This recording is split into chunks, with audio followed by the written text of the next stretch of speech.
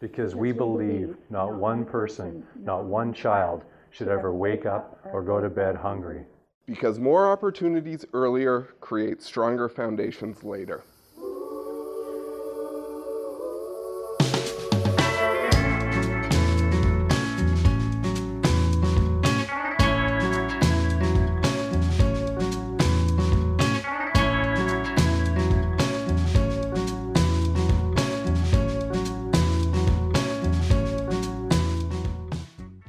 Today on Because Radio, we join another Winnipeg Foundation summer internship program site visit at West Broadway Youth Outreach. The Bruce Oak Recovery Center breaks ground and launches its capital campaign.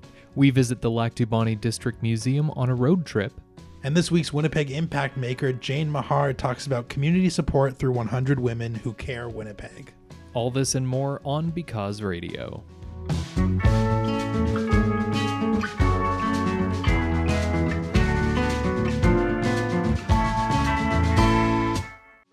Hello and welcome to Because Radio, episode number 19. My name is Robert Zirk. Sunny Primolo is on vacation this week, but I'm joined by a very special guest host, Jeremy Morantz. I'm filling in for Sunny. How are you doing today, Jeremy? Good, how are you? I'm not too bad. It's the last week of August for the show. You know, it's been a pretty good summer, but it's always sad to see summer go. Well, yeah, even though it is the last week of August, it already feels a bit like fall. Yeah, it's been a little chillier. We've had some rain. Temperatures have dropped a little bit. Yeah, you can already feel it in the air a little bit. There's those sweltering hot July summer days are no more. But that being said, it's been a pretty good summer, and even though fall is around the corner, there's always a lot going on here in our city, and we are more than happy to bring those stories to you. So we've got a great show for you this week. Today's foundation feature is focusing on children, youth, and families, and we're going to be learning a little more about West Broadway Youth Outreach. West Broadway Youth Outreach runs after-school and summer programming, teaching important life skills and helping kids to reach their goals.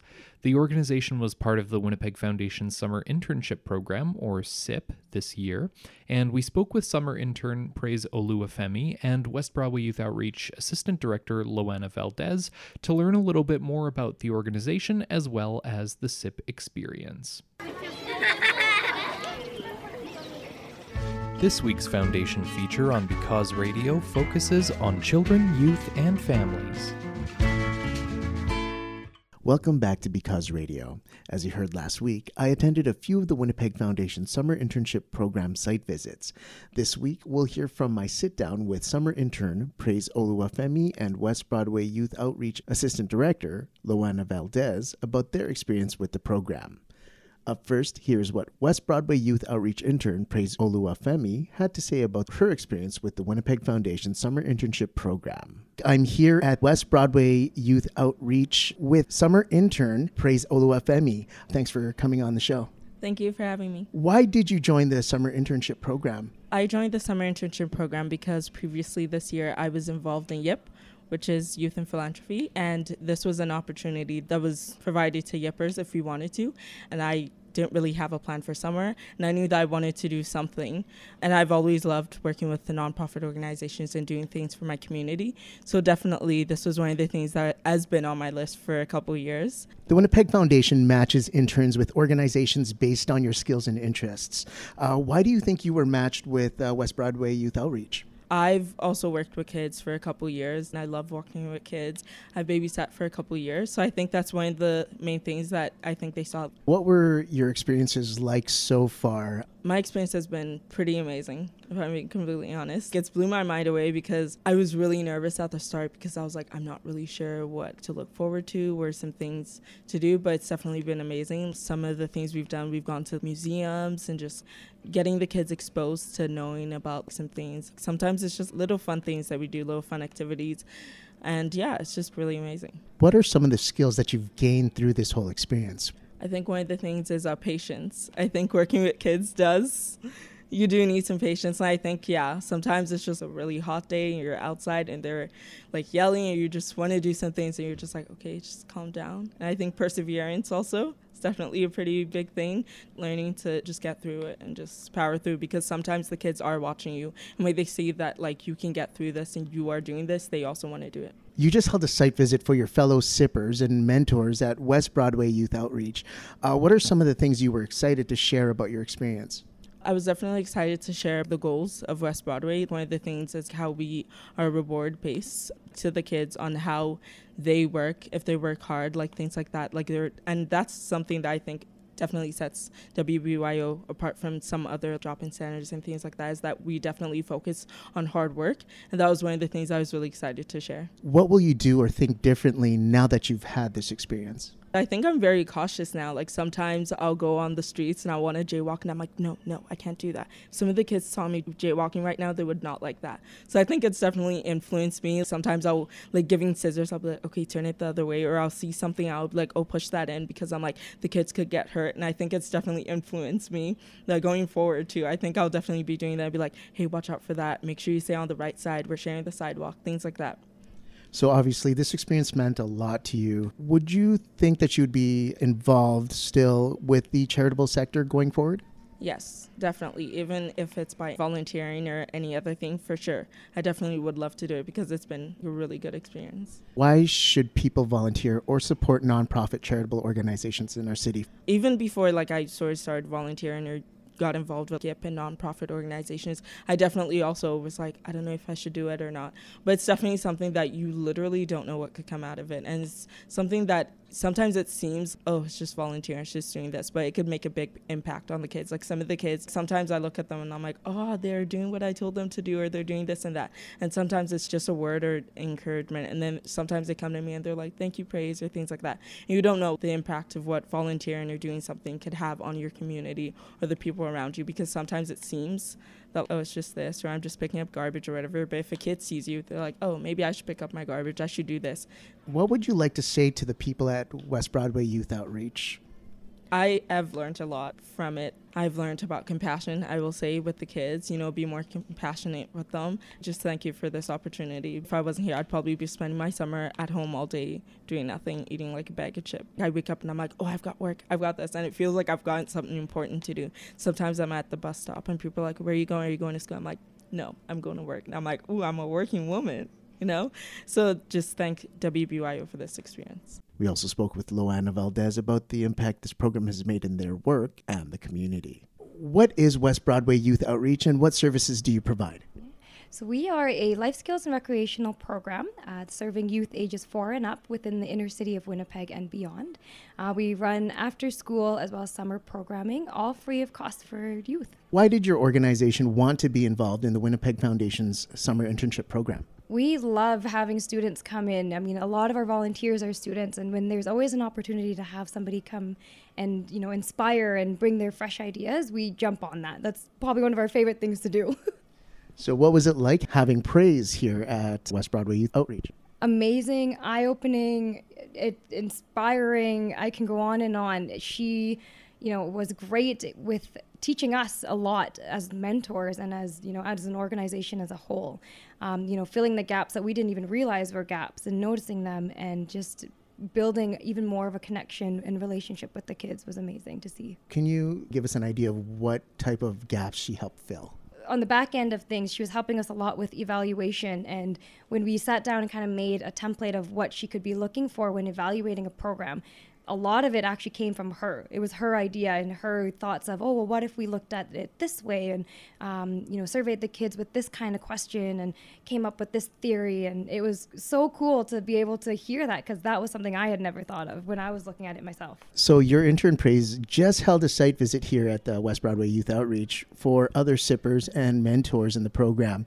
What type of things did she show the interns today, and how did she do? She did amazing. She was so energetic, and I loved watching her kind of give the tour. She showed them everything from, our big homework club room, getting them excited about what homework club is like, and showing them everything of what we were doing today with Fear Factor and all the crazy fun things we get up to in the summertime. What do you hope interns learn from their experience here at West Broadway? I hope that they know that they too have a big impact in anything they say and do with our community. They've got so much potential and they are so inspiring to everybody that they can honestly do anything. As much as we tell our kids, it's the same thing for them. Why is it important that programs like yours exist here in the city? It builds community. That's the biggest thing I've noticed. We do, of course, cater to youth, and everything we do is for them, but at the same time, we're bringing in community members such as sippers or volunteers and supporters, and it builds to the character of what Winnipeg is, and it's amazing to see it flourish in such a small community and then have it trickle and overflow into sort of the surrounding neighborhoods. Is there anything you would like to say to your recent intern, Praise, and for any prospective interns going forward? I am so proud of her for growing, and I am so excited to see where she's going to go and where anyone will go and take their motivation and desire to help the community. Thanks, Luana. For those that are looking to learn more about West Broadway Youth Outreach, where can they go to find you? They can give us a call, or they can go to our website. It's westbroadwayyouthOutreach.com. And we also have a YouTube channel, which then gives them a little bit more of a glimpse as to the fun things we get up to. The Winnipeg Foundation Summer Internship Program matches youth and philanthropy participants with local community organizations for an 8-week paid internship. The program helps youth to better understand the sector and provides capacity for nonprofits and charitable organizations in our community. For more information on the Summer Internship Program and youth and philanthropy, visit the Winnipeg Foundation's website at wpgfdn.org and click Young Winnipeg under the Leadership tab. This is Sonny Promolo, and you're listening to Because Radio.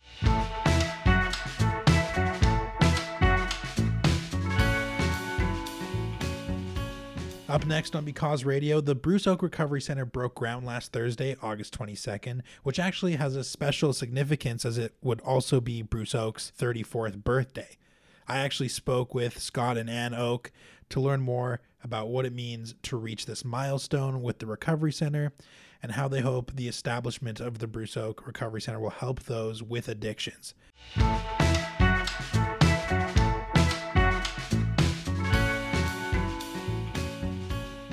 I'm Jerry Morantz. I'm standing here with Scott and Ann Oak, parents of the late Bruce Oak and the family behind the Bruce Oak Recovery Center. Guys, thank you so much for talking to me today. My first question is, so of course it's been a long process, a lot of obstacles in the way of getting this recovery center to be a reality.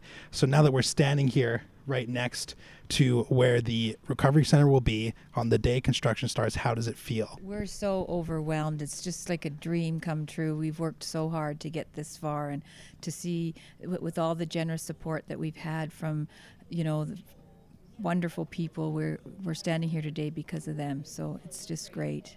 And of course, naming the recovery center after your son Bruce, it's a meaningful decision. What does it mean to you for it to be called the Bruce Oak Recovery Center? Well, Bruce passed away 8 years ago. We were overcome with grief, and we still are. We have holes in our hearts that will never heal. But I guess when you lose a child, you have choices. One is to resign yourself to your grief and carry on as best you can, and another would be to give voice to your grief, try to make something good out of something so tragic. So it's been good for our hearts, despite the fact we have holes in them. It's been good for our hearts, and this will be a legacy for our son, but not just for him. We're ever aware that this is about more than Bruce. This is about every family who's ever lost a loved one to addiction. We constantly scan the paper and obituaries to see, if someone has lost a loved one to addiction, and it happens far too often. So part of our mission is to ensure that maybe it won't. And that's why this recovery center is so desperately needed. So on that, what do you hope that the recovery center achieves? How do you hope it impacts our society and people struggling with addictions right now? Well, Well, we hope it saves lives for sure. I mean, it's 50 men will be able to live here for as long as they need to get to be healthy. So it's not 30-day, 45-day, 60-day. This is long-term recovery, and it proves it's more successful than those rinse and wash type treatment facilities. So. Can you expand on those differences? I understand the philosophy that this recovery center will take is different from other recovery centers. Talk about that a little bit. The Bruce Oak Recovery Center will be modeled after a facility in Calgary called Fresh Start, which is one of the leading recovery centers in all of North America. It has an astounding success rate of 57%, and they're going to manage and run their program here. That program is long-term. What that means is there's a continuum of care. That those seeking recovery can stay for as long as it takes to get it right. The average stay at Fresh Start right now runs somewhere between 9 and 18 months. It'll be the same here. So as Anne said, it won't be one of those rinse and wash programs, and there's nothing wrong with those if they work for you. So whatever it takes to get sober is our philosophy. But our experience in Bruce's tragic journey was that those quick programs, 21 days, 45 days, 90 days, weren't really long enough for him and aren't long enough for a lot of most profound addicts. So long-term is the key here. That's one cornerstone of it. And the other is that anyone who can't afford to pay will not be turned away. So it's the opportunity for recovery at no cost, and that's a game changer in the world of addiction recovery. There's a broader issue, a broader meth crisis and opioid crisis at the heart of our city right now. On that issue, what are your thoughts on addressing that and making sure that gets solved at some point?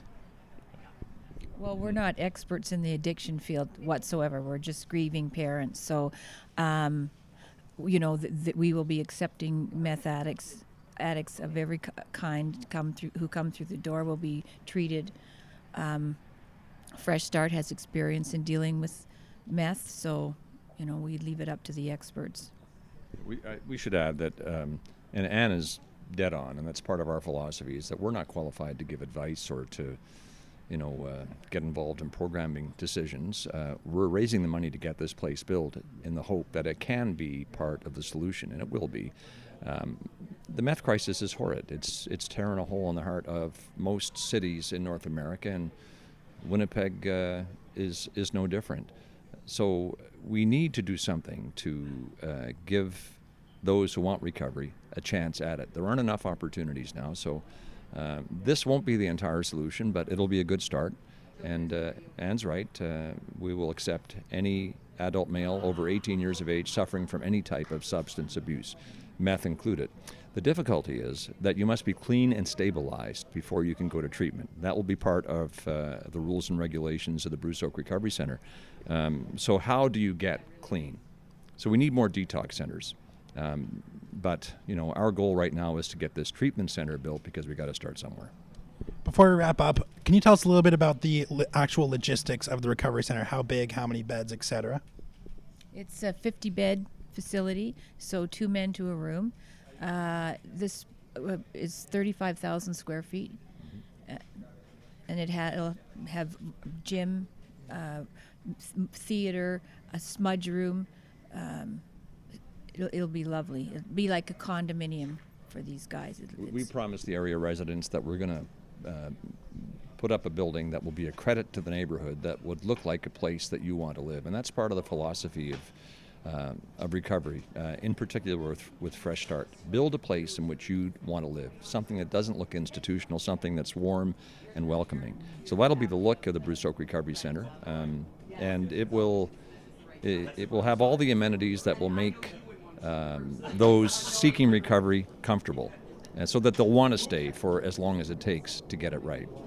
And lastly, your family has rightfully so become a voice in our city for the issue of addictions. So if there is someone listening right now who maybe is struggling with an addiction or knows someone who is struggling with an addiction and they don't know what to do and they don't know where to turn, what do you want to tell that person? Well, we try to, refer them to, whether it's the Mental Health Association, refer them to Tamarack, but they have to want to go on their own, and they have to go to detox before any treatment center will take them in. I think if we had one essential message that we'd want to pass on to those who are dealing with addiction in their families, a loved one, son, daughter, whatever, don't be ashamed. Don't be afraid to talk about it. Anne has a favorite expression, and it applies in the case of addiction. You're only as sick as your secrets. And sometimes the stigma of addiction and the efforts that families make to keep it secret precludes recovery. So, we're not heroes. We often, and I've said this before, one of our failings is we can't shut our mouths. We love to talk. And so, maybe that's one of the reasons that, we're outspoken about it. But there's no shame in it. Those that suffer from cancer are often seen when they die due to stage valiant struggles. Addicts can die ugly deaths and alone. And that's what happened to Bruce, but we're not ashamed of it because he had a disease. And, this disease needs to be addressed, and we're going to do that. Scott and Anne Oak, thank you so much for talking to me today at the Bruce Oak Recovery Center. So happy to be here at the groundbreaking. This is a great thing for our city. Thank you so much for talking to me. Up next on Because Radio, it's the final leg in the Because Radio road trip, which we've been doing all summer. But before we parked the car for the season, we took a trip out to Lac du Bonnet to visit the Lac du Bonnet District Museum, which we'll learn all about up next on this week's road trip.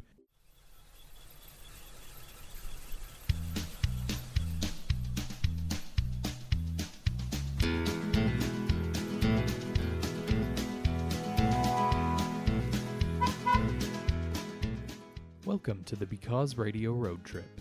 Today we're visiting the Lac du Bonnet District Museum in Lac du Bonnet, Manitoba. Let's go.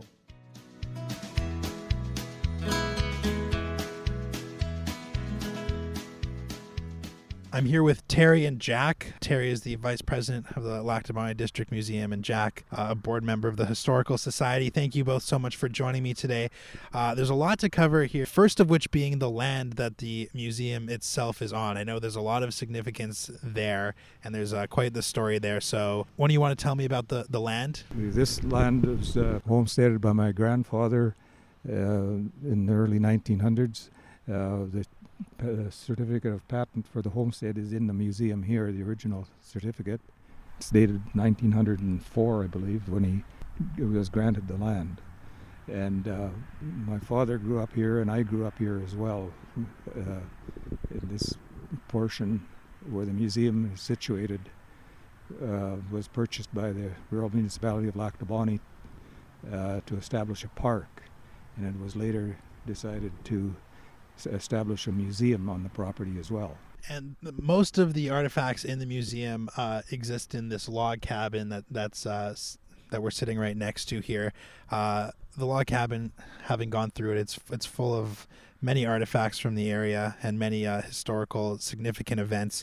But I understand the cabin as well has quite the story behind it. So why don't you talk a little bit about that? The cabin is known as the Hans Eriksson log cabin. It was brought from north of the Pinawa generating station. Work began about 2003 to restore it. It took a number of years by volunteer society members, and the building eventually was brought across the river by the Pinawa Bridge on a new foundation on this location. It was originally built by Hans Eriksson, a Norwegian immigrant, for his daughter Linnea. It was built about 1935. It's a stacked log cabin, and it's been restored to, on the exterior, the way it originally was, and we were allowed to, it's a heritage building, and we were allowed, we couldn't do too much on the outside, but the inside we had sort of free reign, so we took down the interior walls and removed the stove and opened it up as a museum, saving one interior wall that wasn't covered over, which is our feature wall. So you had mentioned the Pinawa generating station, and I understand that the generating station has had a tremendous impact on the cultural makeup of the area and the economic standing of the area. So talk about the significance of the generating station. There were many European immigrants that came to the area who were tradesmen and laborers to build the original Pinawa generating station, which was followed by other stations on the river.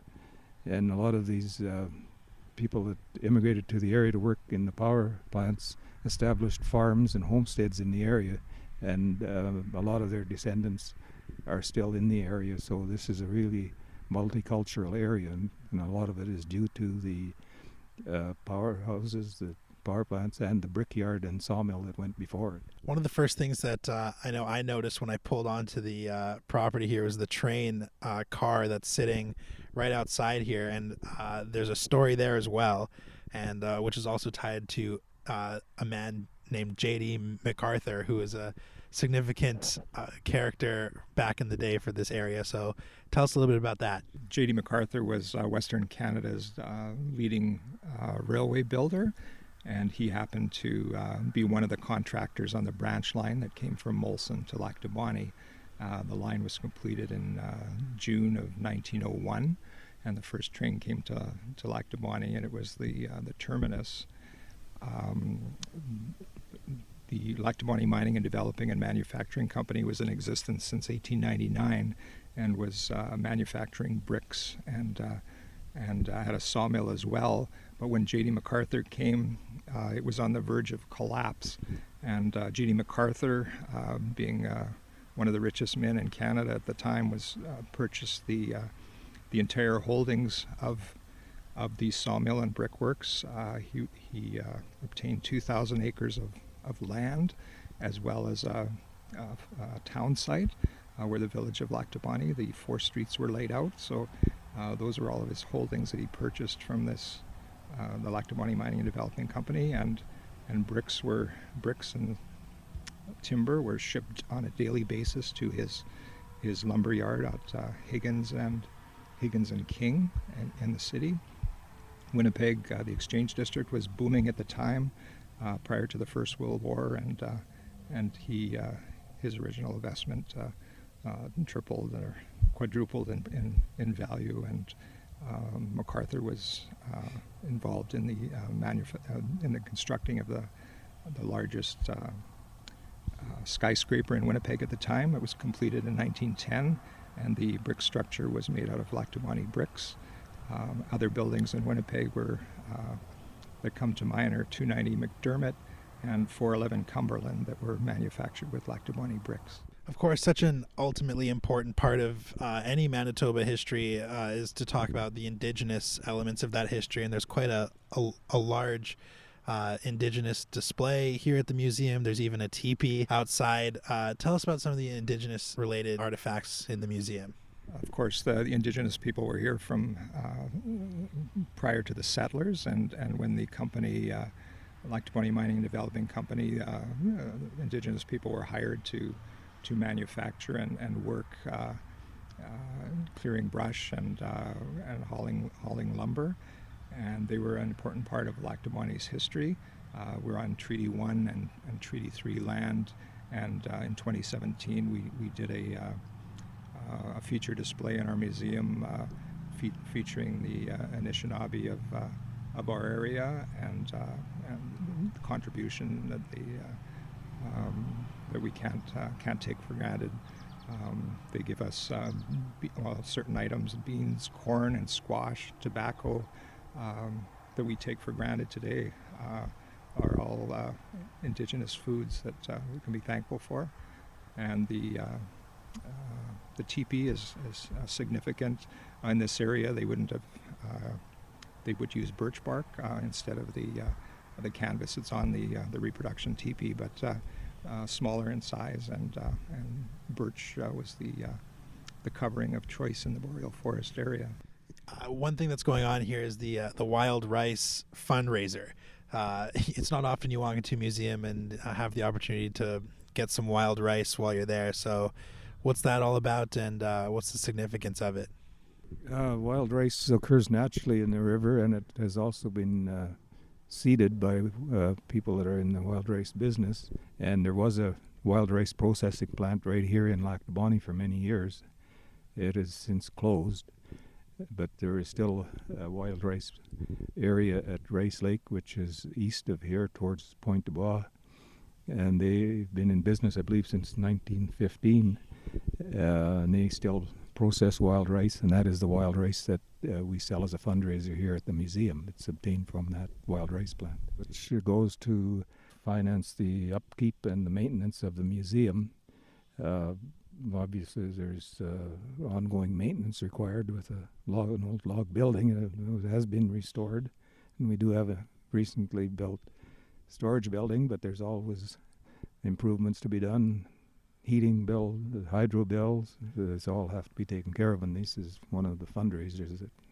I learned something very interesting and new for me today coming to the museum, and that's that Lac du Bonnet had the first woman mayor in Manitoba. And that's just one of the many interesting displays that you guys have going on here in the museum. So maybe talk a little bit about Edie Brown, the first woman mayor in Manitoba, and what are some other interesting exhibits that you want to highlight as well? Edie Brown was, I guess she was challenged to be on a dare. She wanted to be mayor for a day, I guess, and nobody ran the first year, I guess, and she was mayor. And then the next year in 1953, at that time elections were held on a yearly basis rather than every 4 years as they are today. And Edie was elected by a landslide the following year. She did a huge number of accomplishments for Lac du Bonnet. In 1954, the MacArthur Falls Generating Station was completed, and it flooded a huge amount of the RM of Lac du Bonnet, especially in the Latonia and Lee River areas, and the water rising all the way to Lac du Bonnet. And Edie Brown successfully negotiated with Manitoba Hydro to do a new sewer and water system for the village of Lac du Bonnet. Edie Brown was able to pave the streets. Prior to her being mayor, they were gravel, and she also brought vapor streetlights. So she did a lot of tremendous work in her years as mayor until 1957. She was born at the Pinawa Generating Station. Her father was from Cape Breton Island, and her mother was a immigrant Swede. Her mother's maiden name was Anna Peterson, and she worked with Frank Waters Construction, and successfully worked on draining a lot of the area, and working on, I think, every generating station on the Winnipeg River the Waters Construction was involved in. Lastly, I'll ask you guys about the local community foundation here, the Lac du Bonnet Foundation. How is that relationship? I know it's still in the early stages. How do you hope that relationship will benefit the Lac du Bonnet District Museum? Well, I guess it was through their past president, Jerry Arbez, who brought the news of this grant, matching grant to the Historical Society, and it was brought up at a board meeting, and by a close vote, because there's a fraction out there that they want money now as opposed to trickling in over the years. They don't see the sustainability of it, but it passed, and the Historical Society was able to get some donations. Could be around $7,000 today, I guess. That's in the fund, and but it's in the first year. So it was all through the Lac du Bonnet Charitable Foundation that the Lac du Bonnet District Historical Society got involved. And finally, for those who are looking for more information about the museum, they want to learn more, they want to come by, what details do you have to offer? The Lac du Bonnet Historical Museum is available ldbhistorical.ca, and we're also on Facebook. And the museum opens in May or June, Saturday and Sundays from 12 till 4. In July and August and early September, it's Wednesday to Sunday from 10 a.m. to 4 p.m. That's the Lac du Bonnet District Museum. Terry and Jack, thank you so much for joining me today. As mentioned, the Lac du Bonnet District Museum is partnered with the Lac du Bonnet Foundation to establish a permanently endowed Manitoba Heritage Trust Fund to support their work. This program helps museums like the Lac du Bonnet District Museum operate and preserve Manitoba's rich culture. To learn more about the Heritage Trust program, visit endowmanitoba.ca. This is Jeremy Morantz, and you're listening to Because Radio.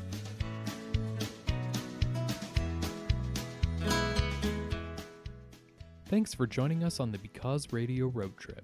To hear all of our road trips from this past summer, visit becauseradio.org.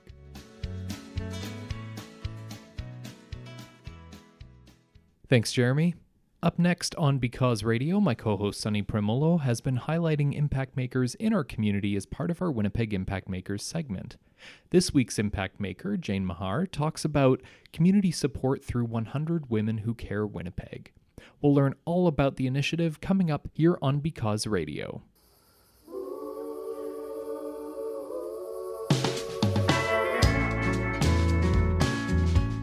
Welcome back to Because Radio. I'm Sonny Pomolo. As you all know, Manitoba is home to some of the most giving people in the country. To share those stories, I'm going around the city to speak with impact makers in Winnipeg. This week, I'm with Jane Mahar, Director for Mental Health and Addiction with Manitobans for Human Rights, professional speaker, trainer, consultant, author of My Past is My Everyday, and founder of 100 Women Who Care, an amazing local philanthropic initiative that supports registered charitable organizations in Winnipeg. Welcome to Because Radio, Jane. Thank you, Sonny. Before we get started, I was hoping we could get to know a little bit about yourself. Can you give us a brief history about yourself and what has helped you get to this point? Well, I am only at this point because of my life experience, and my life experience has not always been good. I've suffered a lot of pain in my past. I was born in England. My father walked out on my mother when she was pregnant with me. She became very ill. She remarried, and my stepfather molested me and threatened to kill me if I ever told her. So that was sort of the beginning of my life. What has happened to get you to here today? I immigrated from England when I was 23. There are different types of alcoholics. I'm a recovering alcoholic, and there's different types. And I was what you would call a functioning alcoholic. So although when I start to drink I can't stop, I would schedule my drinking usually around when I had to work and when I didn't. But because I also have attention deficit disorder, it was really hard to hold down a job. So I realized I had to become self-employed, and I had to do temporary work. That way I wouldn't be bored. And that's very important when you have ADHD. So I've done a series of jobs. I've worked for women's clinics. I've always been involved in advocacy. Human rights is something I've always been very interested in. And I was asked by a philanthropic chap by the name of Richard Walls, who had bought a block on Main Street, including the Occidental Hotel, if I would consider transitioning that place into what is now Red Road Lodge, Home for Recovery.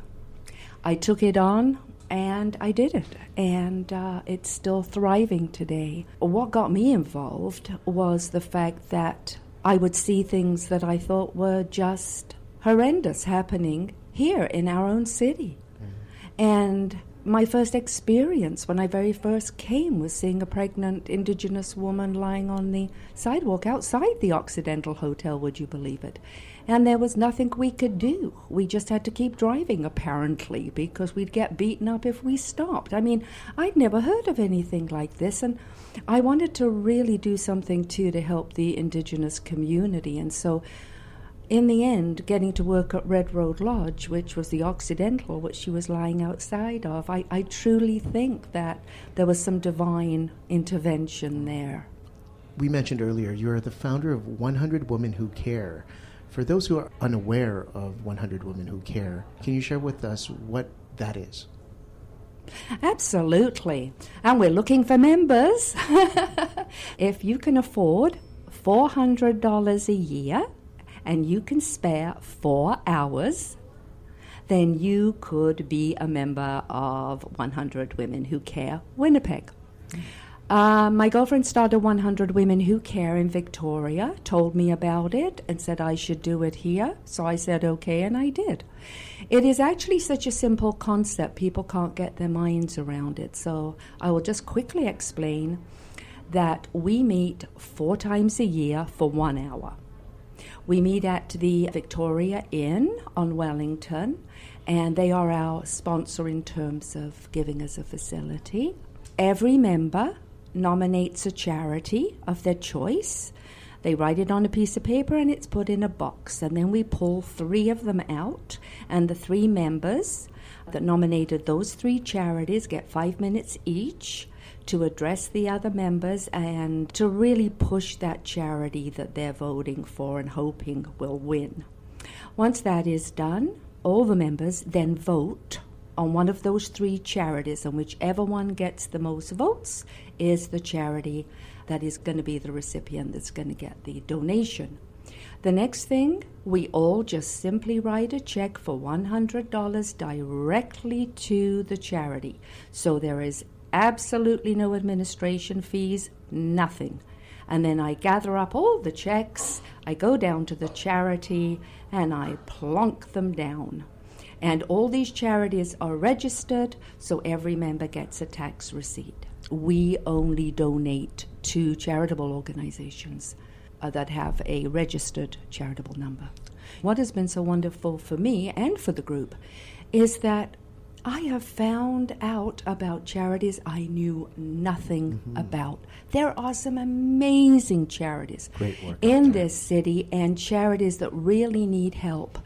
To be able to give somebody $10,000, as Sister Leslie said, House of Peace, she just said, they just gave it to me. There was no strings attached. and that really is, I would have to say, probably what's most attractive about 100 Women Who Care. Based on those presentations that you get from the 3 ladies, is there any particular presentation that really stood out in your mind that was just like, wow, this is amazing? Oh boy, I better be careful here because they're all so No amazing. bias. Okay, No no bias. I think the one that really surprised me the most, that I didn't know existed, was called A Port in the Storm. And basically, it is like a Ronald McDonald House, but it's for adults. So we get a lot of adults coming in from northern Manitoba. Well, we don't, not 100 Women. The hospital does, the Health Science Centre. So it could be people with diabetes, people having chemotherapy. And these people don't have the money to stay in a good hotel. And that's what Port in the Storm provides. It provides them with a place to stay and food so that they have a home whilst they're undergoing treatment. Awesome. Can you name a few of the different organizations that you have supported so far? I remember the first one that we did, which was just wonderful, and that was Riding for the Disabled. And we went out to where the horses were. What do you call that? The stables. The stables where the horses were. I had a blank there. That's the ADHD. We went out there and just to see these children with autism, etc., with their little helmets on, riding these horses, so happy. That was really wonderful. And then Jocelyn House, of course, Villa Rosa, Deer Lodge, North Community Food Center, Never Alone Foundation, St. Matthew's Maryland Ministry. I mean, I can Esther House, Riverview. I can go on and on and on. So it's really quite a plethora of different organizations that you're Oh, helping yes, out, for sure. absolutely. So we've been doing it 4 years now. Awesome. And it's so wonderful for me with working with Manitobans for Human Rights, because I've always got my eye out for are any human rights being violated here, there, or anywhere, because it is just so important. There are human rights being violated in our city right now. And so that's where my passion is right now. I've done 100 Women. I'm actually going to pass it over, probably, yes. And as I did with Red Road Lodge, after I got that going, I'm a project girl. Like, I like new projects. And so starting tomorrow, I'm starting a new project with a couple of colleagues from the community. And we're really taking a look at human rights as it relates to poverty and a living wage. Looking forward to hearing about that in the future. 100 Women Who Care is the name of the group, but there isn't a strict number of people allowed to join. Is that correct? That is correct. That's absolutely correct. We have had 100. I think right now we're down to about 60 members. The commitment is 1 year. Okay. So sometimes people do a year and then they leave and go to another charity. I see. That's it. So right now, if there's 40 wonderful women out there listening to this, please consider going to our website, www.100 WomenWhoCareWinnipeg.com, and just check us out. It'll tell you how to join, it'll tell you how it works, and it'll tell you our next, our meeting dates. And our next meeting is going to be on Tuesday, September the 3rd. Always a Tuesday. Awesome. So it's coming right up. Is there anything else that you would like to add before we let you go today? Please, please, please, try and show compassion to those that are panhandling and those that are lying around on the streets. They didn't choose that life, and they need compassion. And it's one of the things that my colleagues and I that are meeting tomorrow are going to start working on and looking at to see what we can do. These people need to be cared for. Most of them have serious mental illness, and they need to be looked after. 100%. Jane, to cap it off before we go, what would you say is your favorite thing about Winnipeg? The sunshine. I came from England, and it rains all winter, and I am somebody with mental disorders and can experience depression. And so one of the things that I found has really helped me and is absolutely wonderful is the amount of sunshine. And I love the winters. Nobody does, but I do. Oh, to see that sun on... and the blue sky, you know, and shimmering on the snow. It looks like diamonds sometimes. I guess we forget to look at it like that. Yeah, we do. You know that? Yeah, go and spend 6 months in England and look at. I mean, it's the most beautiful country in the world. But if you have a challenge with grey skies, it could be quite oppressive. Well, thank you, Jane, for sharing your story of impact. For those out there, if you or anyone you know is making an impact in our city, message us on social media by searching the Winnipeg Foundation at WPGFDN, or reach out and call us at 204-944-9474, extension 360. Again, that's 204-944-9474, extension 360. We'd love to hear about it. This is Sonny Promolo, and you're listening to Because Radio.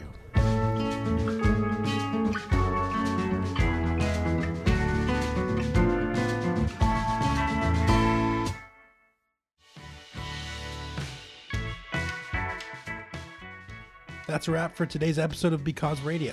Thank you so much for listening, and thank you to all of our guests who joined us today. Because Radio is produced by the Winnipeg Foundation in partnership with 93.7 CJNU FM. Our Because Radio theme music, Call of the North, was written and performed by Micah Ehrenberg. You can find more of his music at micahehrenberg.com. If you'd like to listen to previous episodes or subscribe to our podcast, please visit becauseradio.org. Again, that's becauseradio.org. If you have any feedback about today's show, ideas for stories, or Winnipeg Impact Makers, please give us a call at 204-944-9474, extension 360. Or you can also email us at becauseradio@wpgftn.org. Also, you can follow the Winnipeg Foundation on social media at WPGFDN on Facebook, Twitter, and Instagram. I'm Jeremy Morantz, signing off for Because Radio. And I'm Robert Zirk. On behalf of my co-host Sonny Primolo, thank you so much for listening to the show this week, and we'll see you next week. Have a great weekend.